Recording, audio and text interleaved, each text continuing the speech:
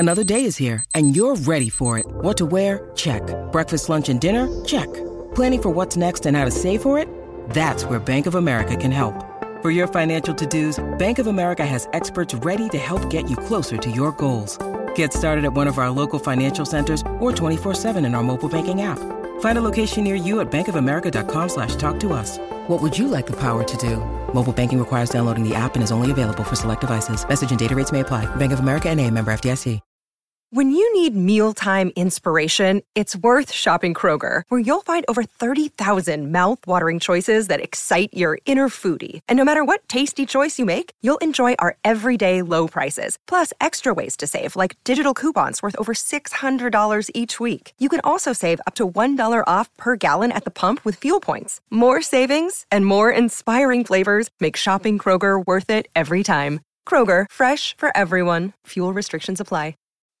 Oh, we're in for a long one. A long weekend, that is. And you deserve to spend it on the couch with a glass of something good. Luckily, there's Drizzly, the #1 app for alcohol delivery. With Drizzly, you can compare prices on the biggest selection of beer, wine, and spirits, then get them delivered quickly. So download the Drizzly app or go to drizzly.com. That's DRIZLY.com today. The Venture X card from Capital One gives you premium travel benefits, perfect for seeing Taylor Swift The Eras Tour. Presented by Capital One. Ooh, I do love her. Earn 5 times miles on flights and 10 times miles on hotels through Capital One Travel. Enjoy your stay in Suite 13. Whoa, 13? That's Taylor's lucky number. The Venture X card from Capital One. What's in your wallet? Terms apply. See CapitalOne.com for details.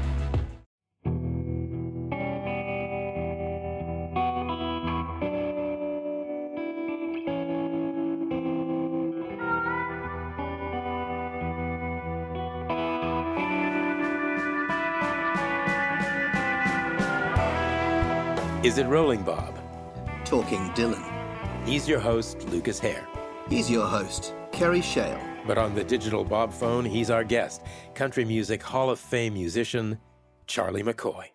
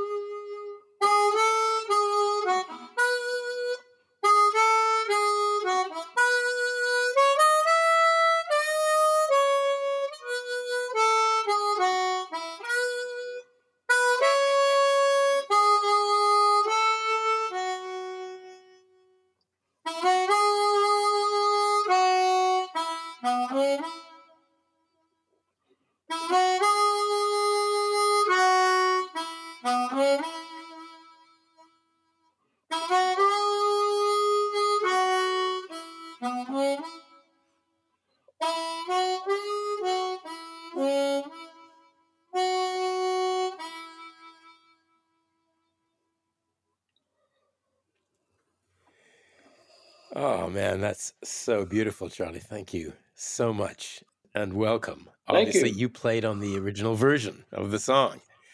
I did. And it's my favorite melody that he wrote.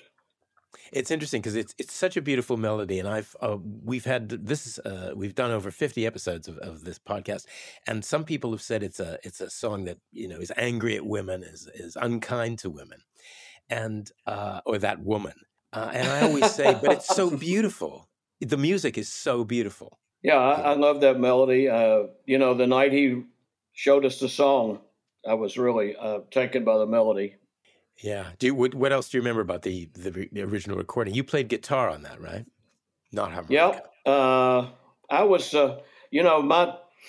my career in Nashville, which is 59 years now as a studio musician, I'm known as a utility man because I play, several different instruments, although without the harmonica, I never would have gotten the door, So, but anyway, I was playing some guitar. I did, I did trumpet on Everybody Must Get Stoned.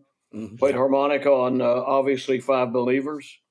I guess I'm the only one who ever played harmonica on a Dylan record, other than him. Yeah, now that absolutely, that's right.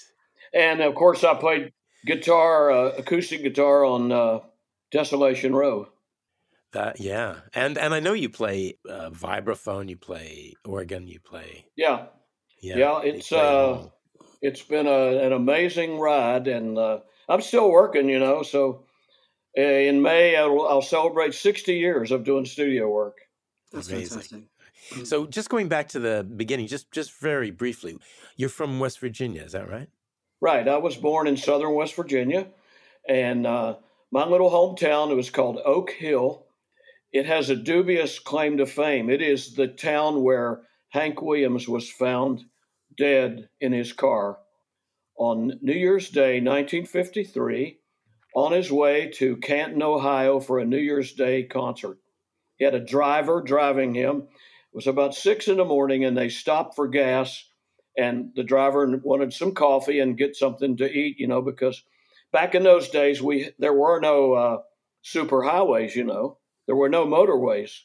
So everything, and West Virginia is all mountains. So it was a tough ride from Knoxville overnight up to Canton. And so the driver stopped for, coffee and gas, and Hank didn't wake up. So they took him to the local hospital there, which is the same hospital I was born in. Then the local funeral home handled his body, and they had it shipped back to Alabama, where he was buried. And the owners of that funeral home were friends of my mother's.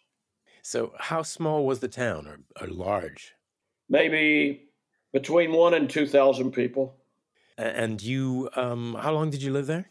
I lived there, when I was 5 years old, we moved 6 miles north to a smaller town, but it was the county seat, the prefecture. No, wait a minute, that's French.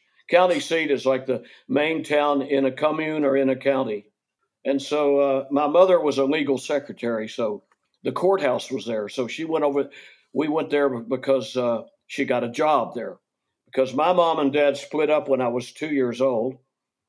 And my dad had been in the Navy, and he'd been stationed in Florida during World War II. And he loved the weather, and he loved Miami. And so after they split up, he moved to Miami. But then when I was in the second grade of school, I was 8 years old, I became very sick. I got anemia. It was tough. The hard winter was hard. And my mom and dad finally worked out a deal that I would live with my dad during school and come back to live with my mom on vacation. So that's what I did my entire school years. And I went back and forth between Miami, Florida, and West Virginia. And then I left Miami when I was 19 and moved to Nashville. And the rest is history. Yeah. And where were you of Bob Dylan when you first got the call, when Bob Johnston called you? Of course, I was working around the clock then. Nashville was really, there was mainly only 2 studios and a handful of musicians, and they were doing all the work and busy all the time, and they let me join that group at 20 years old, and and I learned so much from those guys. But I was aware of Dylan, but on the radio, and the movement we called it the hippie movement in San Francisco had started, so we were aware of Haight-Ashbury and the Fillmore, and we were aware of all those things. But I didn't think that much about it because I was working around the clock, and I was a huge fan of Motown, and my radio in my car was on Top 40 radio because they played a lot of Motown music. But no, I was aware. I don't know if people know the story about how Bob Johnston came to be in this picture. Bob Johnston was a songwriter from Texas who was writing for the Elvis Presley Music Group. And he was trying to get his songs in Elvis movies. So he called me. This is a couple of years before. He called me like 1963, maybe. He introduced himself and said, I want someone who can lead demo sessions for me. I need to make some great demos to get my songs in Elvis movies. And I said, sure, we can do that. So I got Kenny Buttrey and Wayne Moss and Pig Robbins. We had a great group. So we made, we probably 4 or 5 different times, Bob Johnson came to Nashville and we recorded these songs for Elvis movies. Well, the ones that didn't get in the movies, he would take them around to other record companies.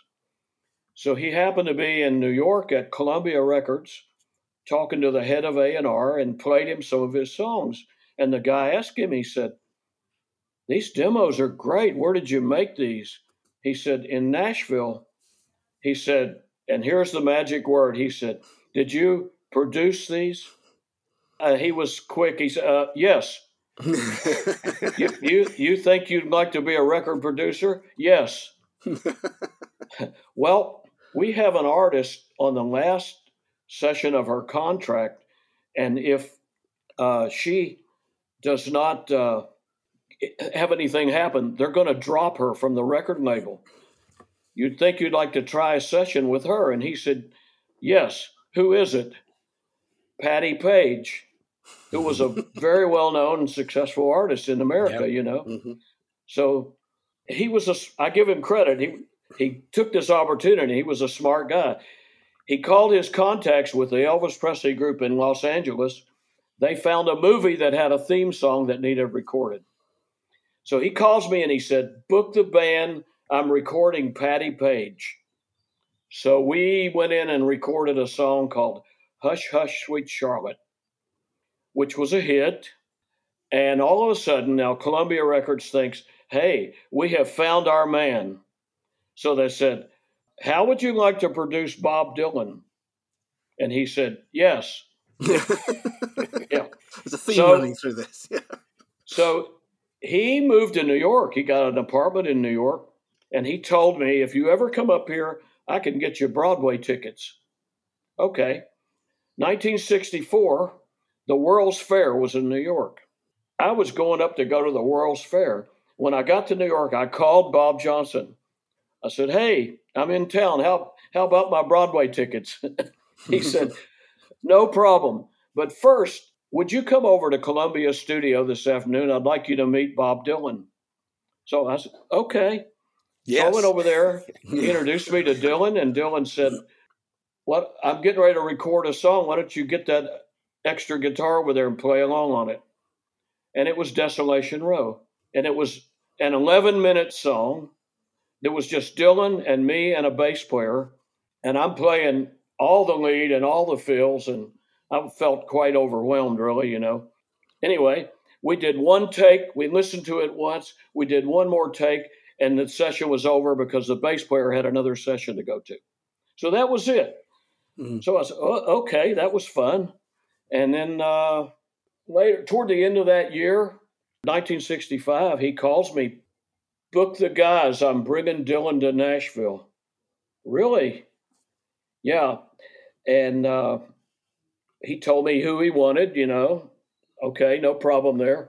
And then he said, "By the way, I was using you for bait."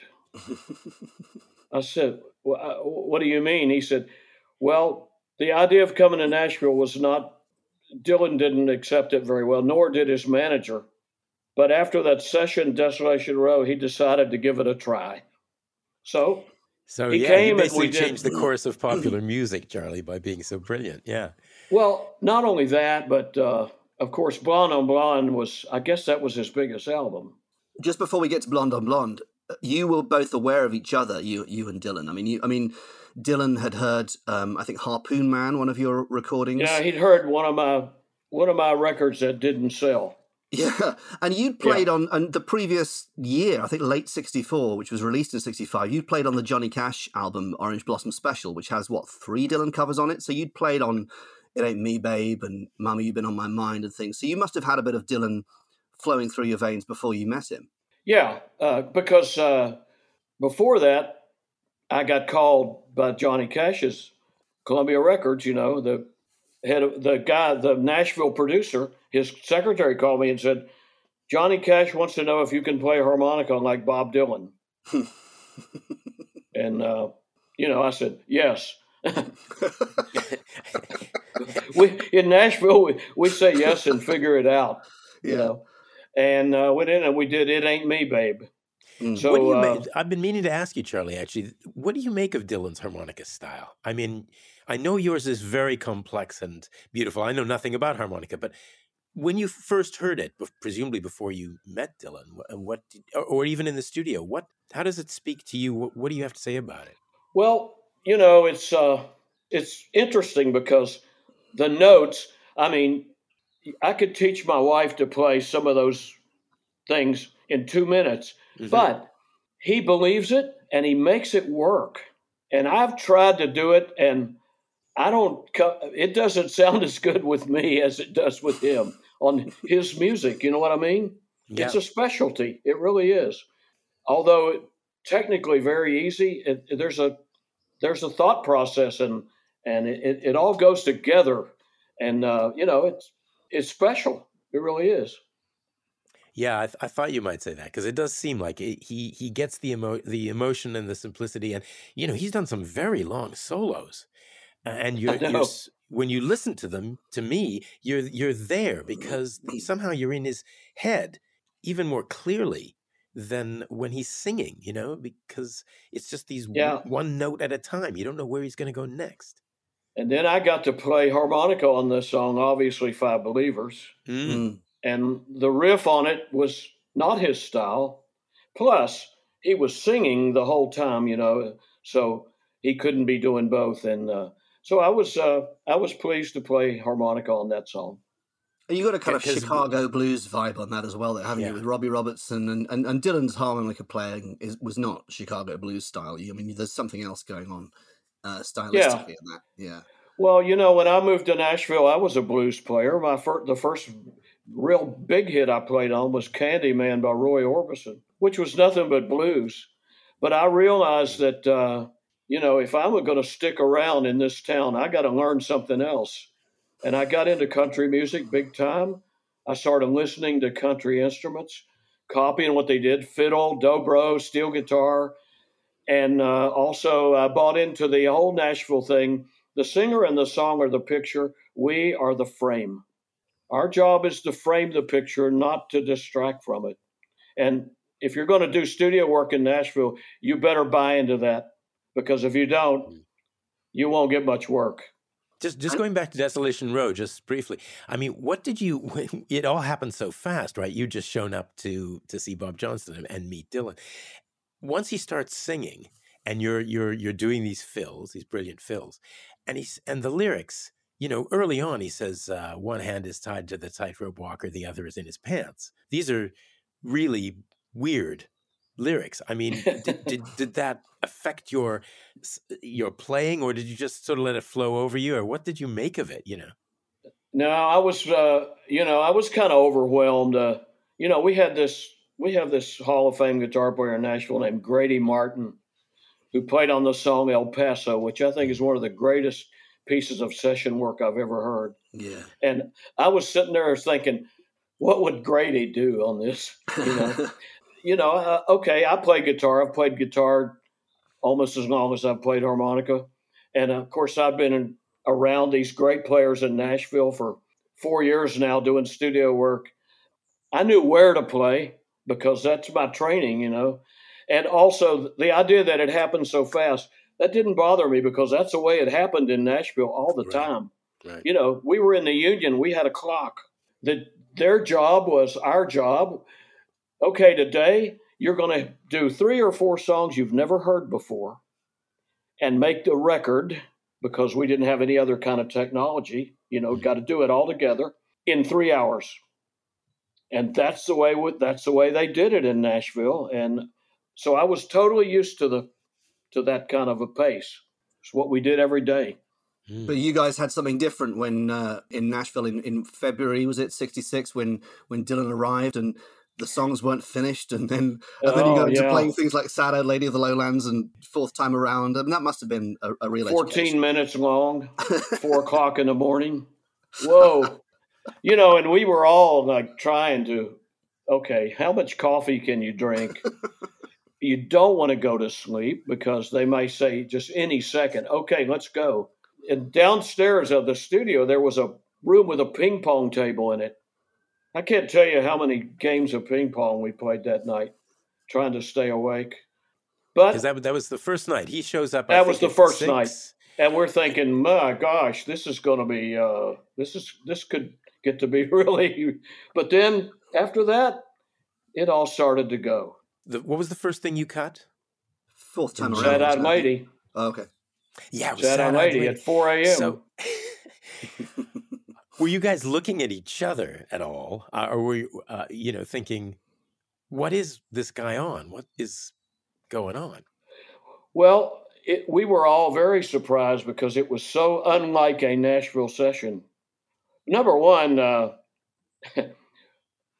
and we were so tired we weren't even thinking about this. We were on the clock. We were getting paid, for that overtime, and it was a lot of overtime.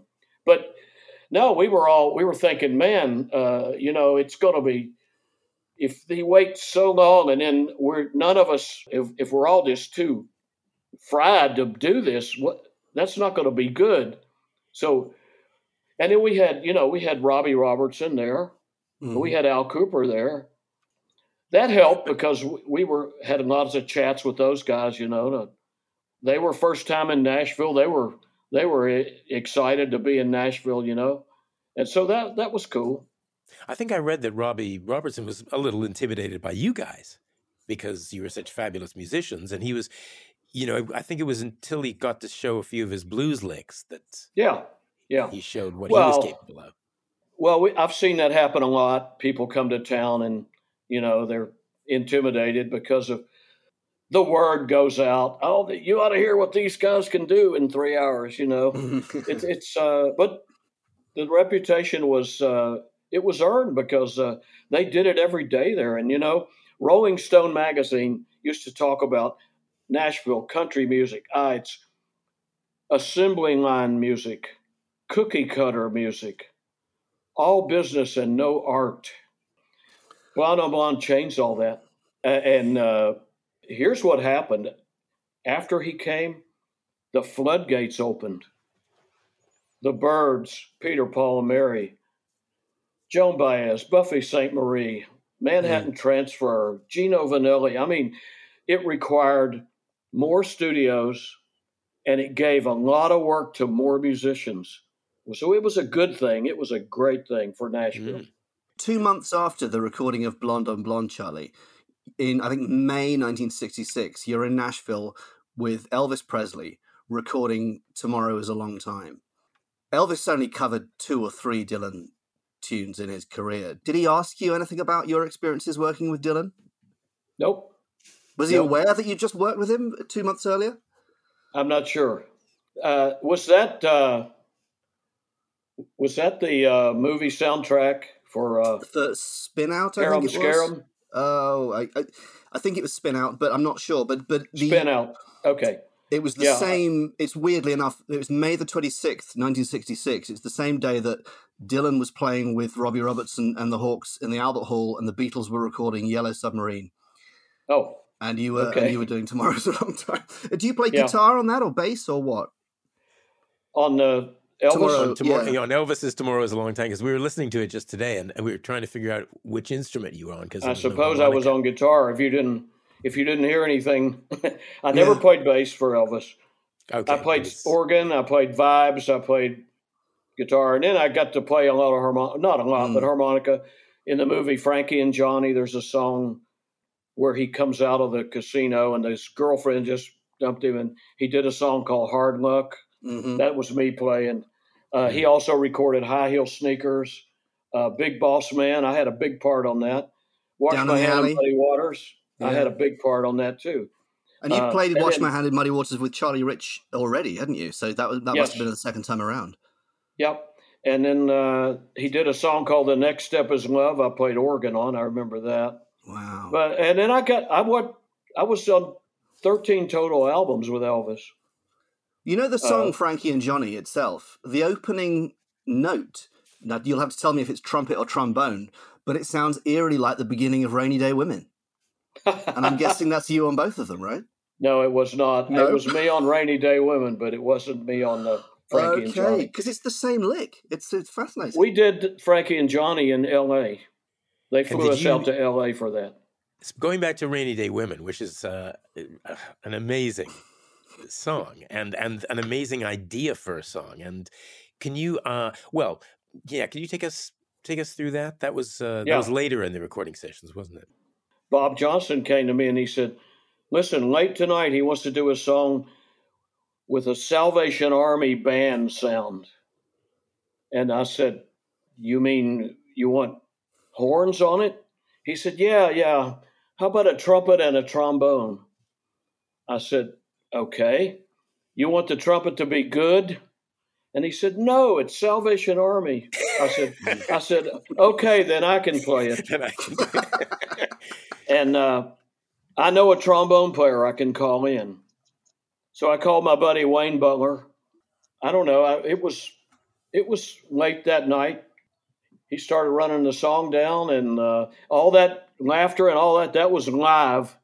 Mm. He told us all, he said, you guys party it up out there through this thing, you know? So it was quite unusual, especially for a Nashville recording.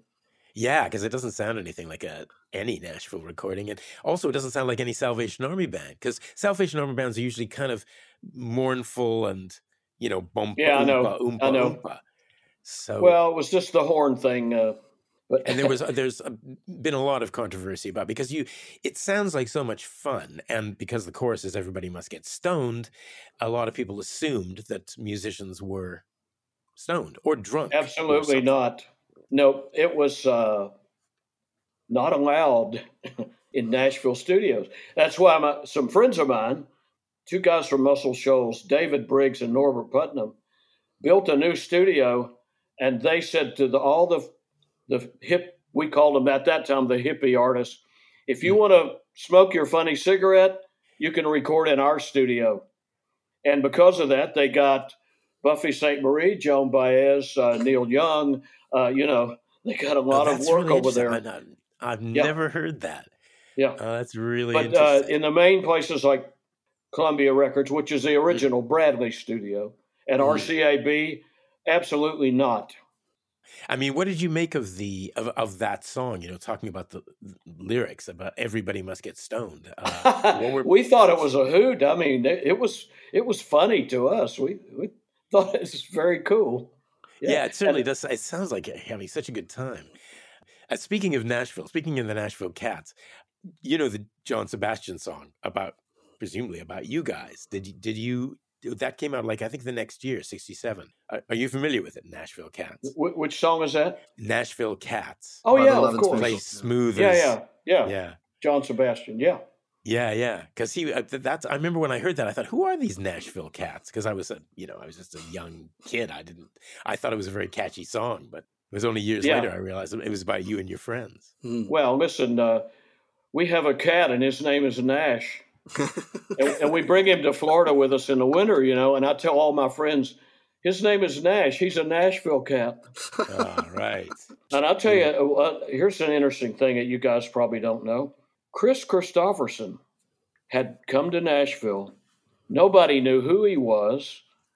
He came, he signed a songwriting deal. But in the meantime, he needed to work. And none of us knew. This guy's a Rhodes Scholar. He's a helicopter pilot. He took a job as the janitor at Columbia Studios. So one of the nights during Blonde on Blonde, I ran into him in the hallway, and he said, man, you think they'd let me just come in there and, be a fly on the wall and just listen for a couple minutes? And I said, yeah, but just being like a mouse, don't say a word. It just be anonymous in there. And he did. He came in, and later on I thought, wow, that was Chris Christopherson. When all of a sudden, when he became so huge, he wanted to come in and listen to the Dylan session. That was very cool. Sure, who wouldn't? I mean, did you end up working with him when he was Chris Christopherson? Yeah. No, we were on the same record label too. So right. I played on a good number of his sessions. And just in case, just because that we're strayed slightly from Dylan, I've read your memoir, and there is one session, a Leonard Cohen session, that you tell a story about. I've just got to ask you about that, or can you elucidate us? Okay, so Bob Johnson calls me and he said, hire the band. I'm bringing Leonard Cohen to town. We're going to work 2 sessions for like 3 nights in a row.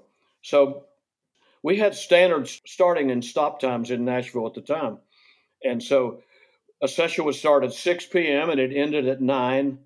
Then he would start back up at 10 p.m. and go to 1 a.m. Now, not many people did that because you got into overtime, premium overtime after midnight. But he said, yeah, this guy's Leonard Cohen. He's from Canada, and he's like a poet, Okay. So we come in, we record a track. It comes to the break, and Bob Johnson said, tell all the guys we're going to go over to a Irish pub, and I want to buy everyone a drink.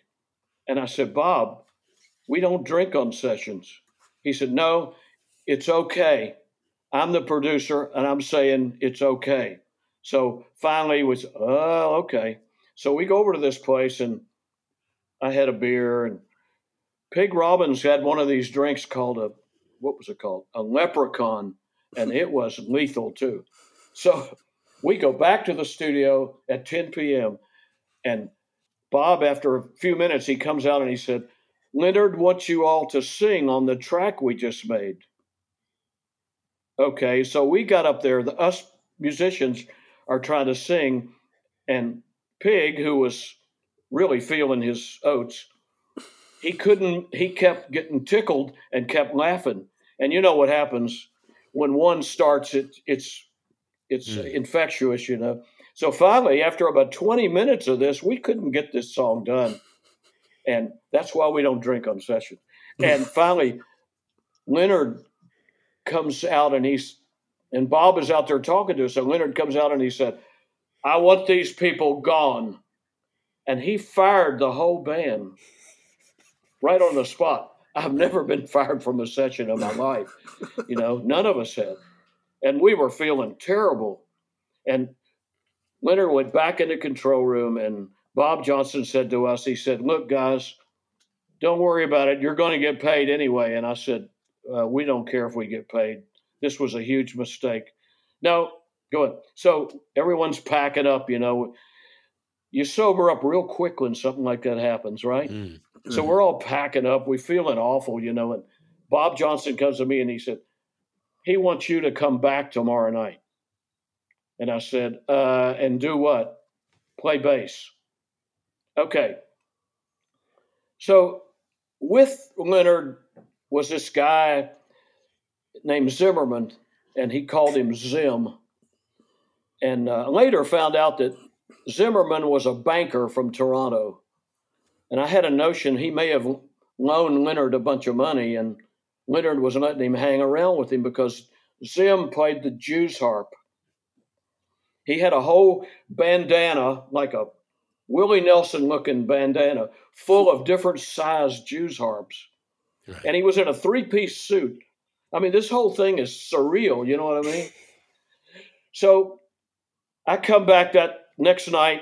I come in, and all the lights are out in the studio. There's one little candle burning, and I almost trip over a divider, I've got a bass in one hand and my harmonicas in the other.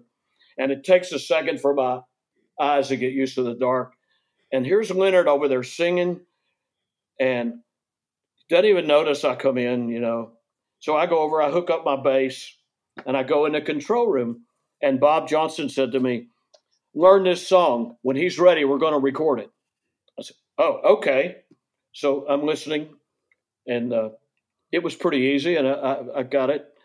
So we're in there, and all of a sudden, Zim jumps up out of the seat and said, oh, my God, I feel like playing. And he heads for the studio, and Bob Johnson looks at me, and he said, I guess they're ready. So, okay. So I go out, I put on my headphones, get my bass. We start to play this song. Leonard keeps messing it up. 20, 30 seconds in it, he messes it up. And this goes on for 20 or 30 minutes. And finally he says, and his voice is real loud in the headphones with a lot of reverb on it. and he's got a deep voice. Yeah. And he says, "Zim, I guess it's time."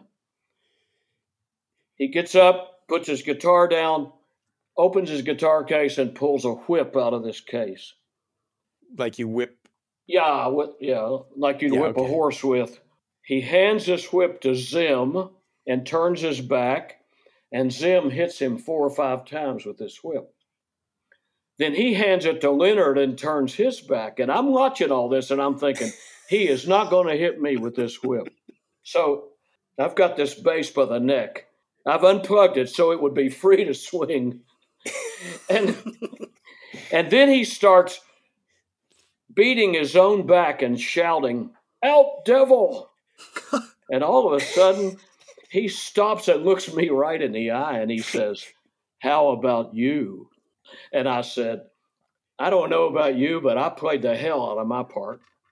And he said, "Well, okay then." So that's the weirdest thing that ever happened on a session. That's unfortunately, nobody that was there can corroborate my story. They're all gone. Leonard, Zim, Bob Johnson, and the engineer and the backup engineer. They're all gone. So, well, I believe you. But it's my story, and I'm sticking to it. You couldn't make that stuff up. Yeah. So Charlie, so just going back to Dylan, this album I'm holding in my hand was next, John Wesley Harding. Mm-hmm. You really, I mean, apart from Pete Drake on the last 2 songs, it's just you, Kenny Buttrey, and Dylan in what, 3-4 days? Yep. And that's the whole album? It was so different. It's so different. Blonde on Blonde, I think I counted, it took us 39 hours to make Blonde on Blonde. And we made John Wesley Harding in 9.5. Now, I know it was after his auto wreck, right? Mm-hmm, that's right. And it his seemed motorcycle like accident. Yeah. It seemed like a real style change. It was more, I don't know, it was simpler, and plus, we didn't have all the people there. It was just me and him and Kenny, and it was there was a lot of arrangement going on because it was bass and drums. What did you make of him as a person? Because the music is so different, and we all know kind of what he was like back in '66 with the people say he was doing amphetamines, and he was a wild and crazy guy. And but when he came back, he was a family man living in upstate New York. But what did you make of him? Did you see a difference in his personality? Not really. I think to begin with, Blonde on Blonde, he might have been a little apprehensive because he had no idea what was getting ready to happen, how this was going to go with this room full of strange musicians. And he had very little to say, very little. I was session leader, so my job is I'm the middleman between the artist, the band, and the producer. I would go, he'd play a song, and I'd go over and, "Okay, Bob, what would you think if we did this or that?" And he would say, "I don't know, man. What do you think?" So I finally went to Bob Johnson, and I said, "Bob, I'm asking him opinions, and he's not giving me any. I don't think I'm going to ask him anymore. And if we do something wrong, if we do something wrong, hopefully he'll speak up." And Bob Johnson said, "Okay, that sounds fine to me. Go ahead." So we had very, very little ever conversation. Yeah. And it was that way. It was that way also with Nashville Skyline. Right. Yeah. Yeah. And he didn't talk in '67 when you did John Wesley Harding. He didn't talk about what he'd been doing all summer with the Hawks in the basement of Big Pink. Did that ever come up? No. Nope. I mean, you said Nashville Skyline, for instance, which is one of my favorite albums, and just because the vibe is so beautiful of the record, and but something like say Country Pie, which just sounds like so much fun. I mean, were you getting a sense of fun from Dylan? Absolutely, but our favorite one was "Lay Lady Lay." To begin with, the drum. I've had many people swear that Kenny Buttrey overdubbed, because there's a little percussion thing going on along with his playing, but he did it all at once. I was watching it, because I was quite amazed. And then the steel guitar by Pete Drake was magical on that song. Yeah. Really magical. That was my favorite one on the, Nashville Skyline. Yeah, even there's Nashville Skyline Rag, of course, which is... Oh, yeah, that was fun. That was a lot of fun. Instrumental. So it was. I'm so glad you say that because, it sounds like fun. It sounds so mellow and just gorgeous. But he only talked the music, huh? You never had a... Yep. No, there was now, a couple times Albert Grossman came with him. I think Albert, between songs, was pretty much bending his ear about things. I don't know. But they were in the control room. But it was the Nashville habit when they had a playback. Every musician went into the control room to hear the playback because, number one, it sounds much better in there. And that's just what we did. So we would all go in there for the playback. But, of course, it was just me and Kenny. Then it got pretty easy. And then Pete, when he joined us, Pete Drake. That really makes sense. I remember when I was just starting out acting, and I've done a lot of acting on the radio, which we had in Canada, where I'm from. And it's a thing that happened in Canada is that all the actors would go into the control room and listen to the playback, and we would even be asked for our opinions. Of course, that doesn't happen in any other. I'm glad to hear it happened in Nashville. That's the only other place I've heard that the actual performers, are part of the process in that way. I directed music for 17 years for a syndicated show in America called Hee Haw. And Hee Haw was an interesting show in that the music was all done direct to videotape. There was no overdub, no mixing, nothing. What you hear is what you get. And when we would have two guest artists on every show, and then our cast did a lot of music. And they would always send once they filmed the song, they would always send the artist into the audio booth to watch because the sound was so much better. Yeah. How can you, make any decisions without hearing that? Yeah. In fact, I heard, speaking of Grossman, who he was always being described as a kind of a saturnine presence, a kind of a dark figure. I was doing some research for this, and I read that Grossman actually said to Johnston, back around when he was doing Desolation Row, and Johnston said, this guy's from Nashville, and we should be going down to Nashville. And Grossman said, do not, don't mention that again, or you're fired. He was really against it. That's what I read. He said, we got a winning formula here. New York musicians. That's what we do. So shut up. And so Johnston was, he was a tough guy. Didn't take no for an answer. Well, like I said, Rolling Stone early on was not very fond of Nashville. I guess they thought we ran around with no shoes on or something. I don't know. But think about this. In the 60s, four of the biggest pop acts in America, Orbison, Everly's, Brenda Lee, Elvis, did all their recording in Nashville. I rest my case. Did you record with the Everlys? No, I never got to record with the Everlys. No. I did with Orbison.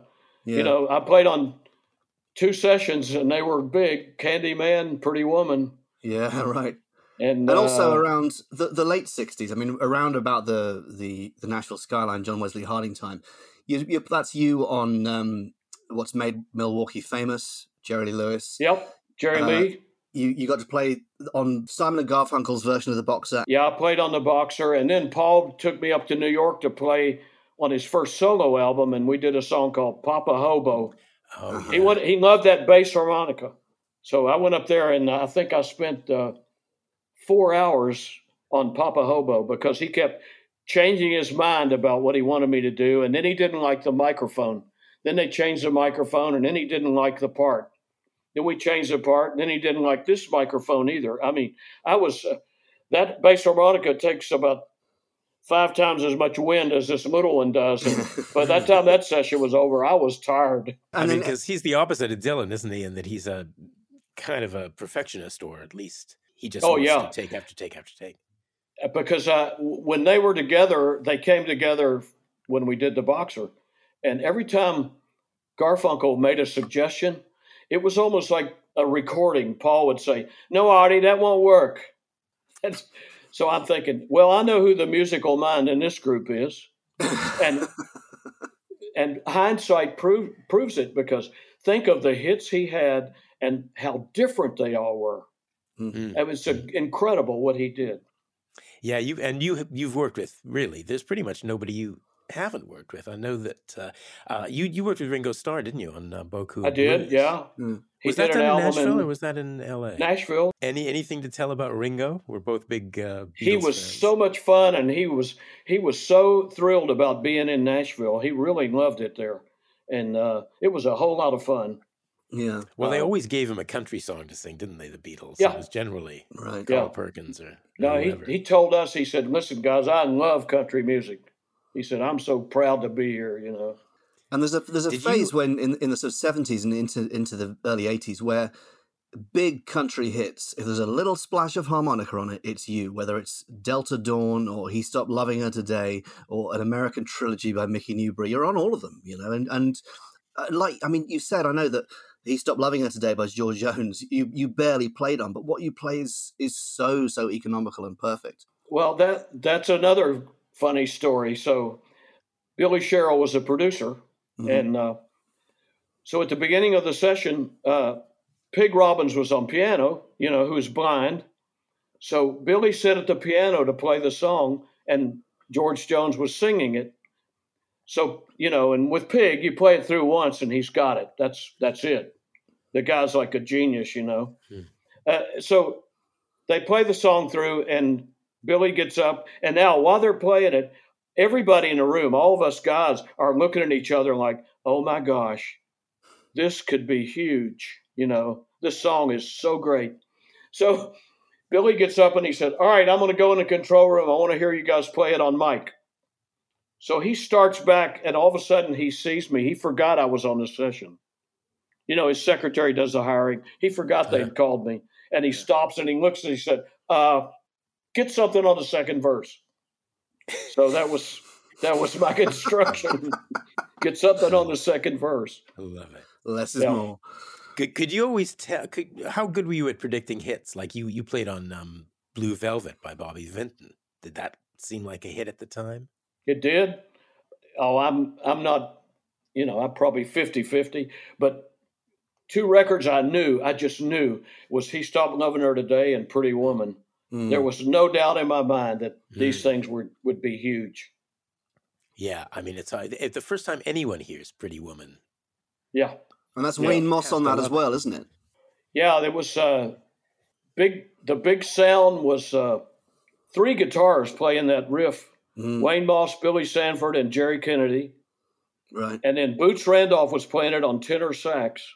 And after they'd run the song down and got ready to start running it on microphone, Fred Foster came out to me and he said, I don't hear any harmonica on this song. What else can you do? And Boots Randolph was standing right there, and he said, hey, I brought my baritone sax. Why don't you play a couple notes on it? And I know where the notes are on a sax. So my big part on Pretty Woman was bop, bop, do, do, do, do, do, bop, bop, do, do, do. That's all I did on the whole song. But so often you've got the hook. I mean, like the bass intro to Mohair Sam, that is the song, you know, that's absolutely the song. Speaking of bass, we still haven't touched on Self-Portrait. I know there's probably, I don't know if there's anything to say, but when you finally got to Self-Portrait, all those classics that Dylan was bringing in, was he talking anymore? Were you playing any differently? There. We were overdubbing on piano, guitar demos. And what Kenny and I thought, okay, maybe Bob and Dylan have had a fallout, and Bob is doing one more album to keep the royalties coming. It's what it felt like to us. Yeah, it was different, that's for sure. So, yeah, it wasn't, well, it can't be the same when he's not. So the last time you saw him was actually the end of Nashville Skyline. Or did you ever, did you ever hook up with him again professionally? Never saw him again. Never even passed him. Yeah, nope. In the hallway. Wow. Nope. Did you ever hear his Christian albums? I'm just wondering if they had any impact, or were you? No, I never did. Or his Christmas album? Nope. No, he did a Christmas album a few years ago. I'm not recommending it. Recommending it. Okay.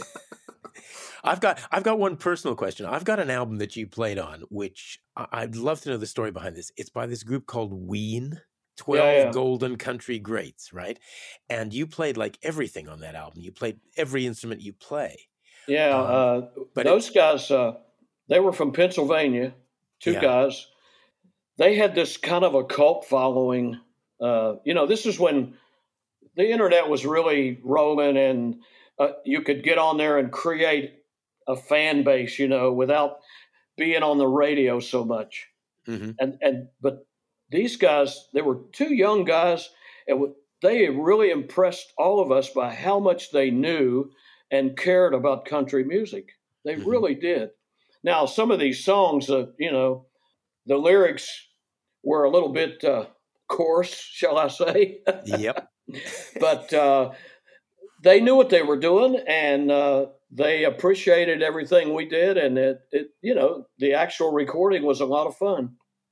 Oh, that's interesting, because I was wondering if you guys were around, because some of the stuff is very explicit. I know. No, it was. It was, and they did some live shows, and I think one of the guys, it might have been the steel player, said, "No, I'm not going to do it. I don't want to go out on stage with all that profanity," Mm-hmm. So, I never was asked to be on a live show, so I never did. But of course, you've performed a lot live.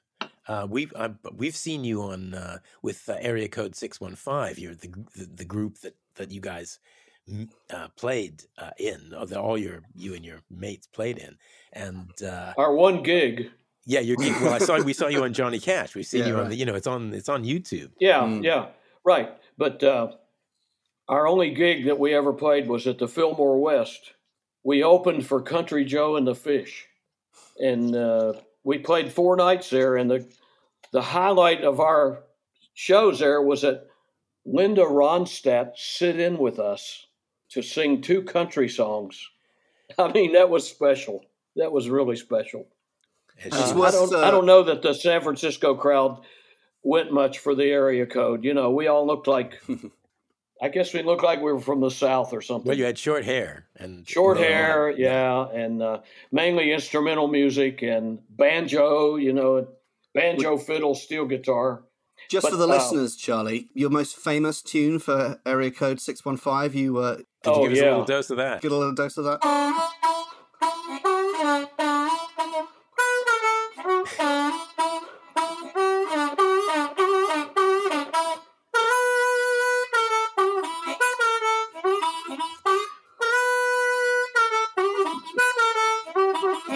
And so on.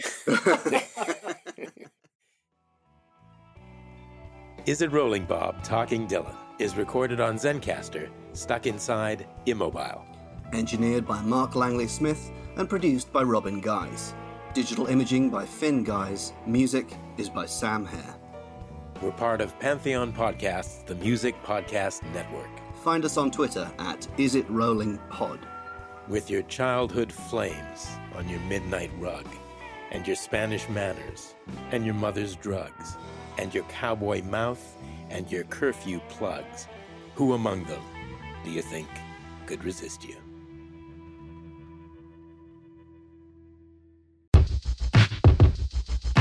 The Venture X card from Capital One gives you premium travel benefits, perfect for seeing Taylor Swift the Eras Tour. Presented by Capital One. Ooh, I do love her. Earn 5 times miles on flights and 10 times miles on hotels through Capital One Travel. Enjoy your stay in Suite 13. Whoa, 13? That's Taylor's lucky number. The Venture X card from Capital One. What's in your wallet? Terms apply. See CapitalOne.com for details. It's NFL draft season, and that means it's time to start thinking about fantasy football. FantasyPoints.com features industry-leading experts and prognosticators using proprietary hand-charted data to help you score more fantasy points. FantasyPoints.com is the place to go for whatever kind of fantasy football you play. Whether you play fantasy football, daily fantasy sports, or do a little bit of everything, Fantasy Points has the meticulously researched content to guide you to victory. And why wait for the fall? Fantasy Points also covers the new spring football league, the UFL. Join the guru, John Hansen, Scott Barrett, Joe Dolan, and other massive names in the fantasy football universe with an exclusive offer. Use code Pantheon for 15% off any Fantasy Points package, including the all-in package, with access to every article, tool, and data nugget that Fantasy Points has to offer. That's FantasyPoints.com and code Pantheon for 15% off at Fantasy Points. FantasyPoints.com, code Pantheon. Score more fantasy points.